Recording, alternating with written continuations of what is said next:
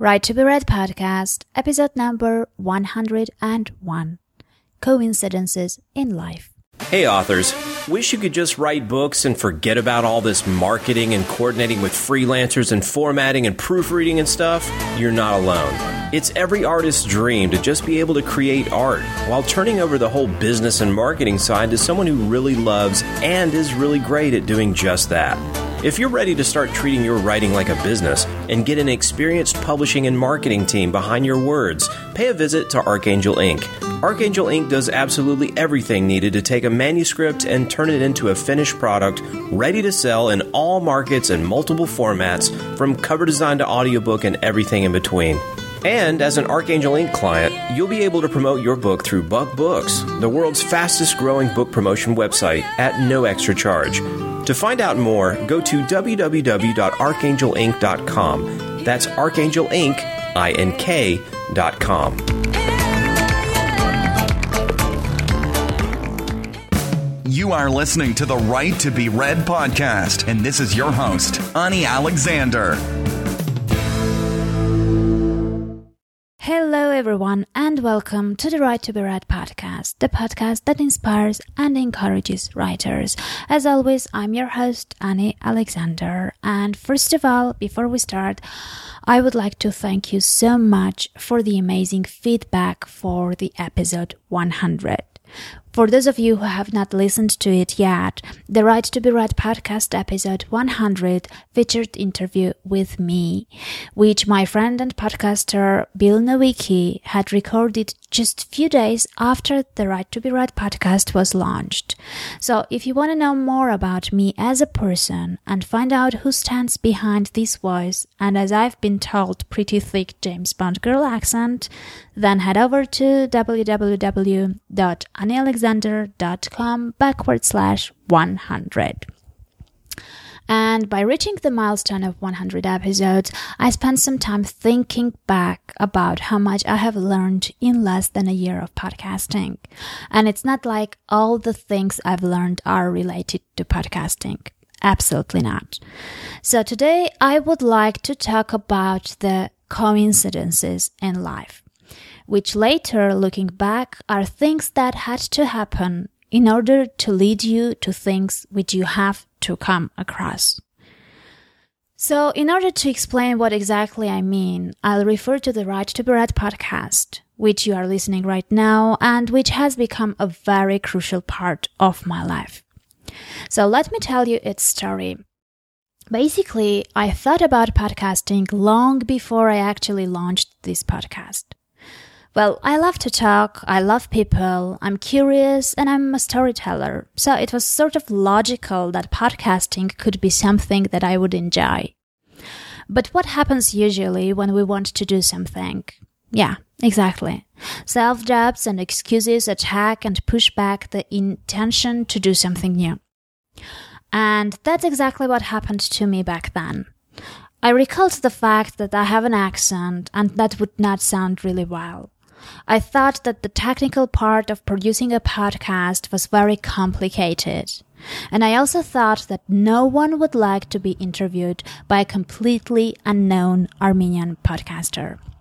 And then the coincidences in my life came one by one. And first one was that my good online friend and fellow writer Rob Cabin introduced me to my current podcasting mentor Meron Bareket. I don't even remember how did the topic come up. And it was long after the self-doubt had won and I had decided that podcasting is not something I could possibly manage and had forgotten about it completely. So I got introduced to Meron's free video tutorials, where he covers everything you need to know about launching a podcast, which you can get, by the way, at www.podcastincubator.com/right to be read. And after watching those first videos, I realized that technically it's not as complicated as I thought. So that sort of made me think that things were not impossible. So I drank a bottle of beer and recorded a few seconds audio to send out to a few British friends and see if my accent would be bearable. The feedback was really great, and they told that I should definitely go ahead and start a podcast. So it all led me to reach the point when I thought, well, what the hell, let's try it. And for me, it was just an experimental project. It was going to be something I would try and see what happens next. And I was going to do my best, and depending on the results, I was going to either continue or just decide that it's not for me.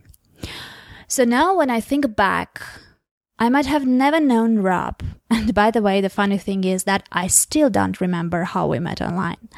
And respectfully, I might have not been introduced to Mehran. And even after the launch of the podcast, I might not have put so much time into it, or got so many amazing guests, or might have given up at the early stage.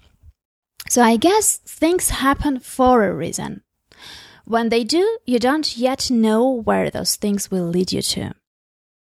Yes, there is an element of luck to meet the right person at the right time, or to come up with an idea at a time when there are people who are willing to help you execute it, or to gain the courage when you need it most. But if you embrace what comes, and later on help the chain reaction with putting some time and effort on top of the initial coincidence, amazing things may happen. So, when you get an idea for a book, help it become a book. Start writing it, and don't let the uncertainty about whether it will sell or not stop you. When you meet someone online, help that person change your life. Talk to him. I'm connecting to 3 new people online each day. Some of them later become online friends, business partners, and avid listeners.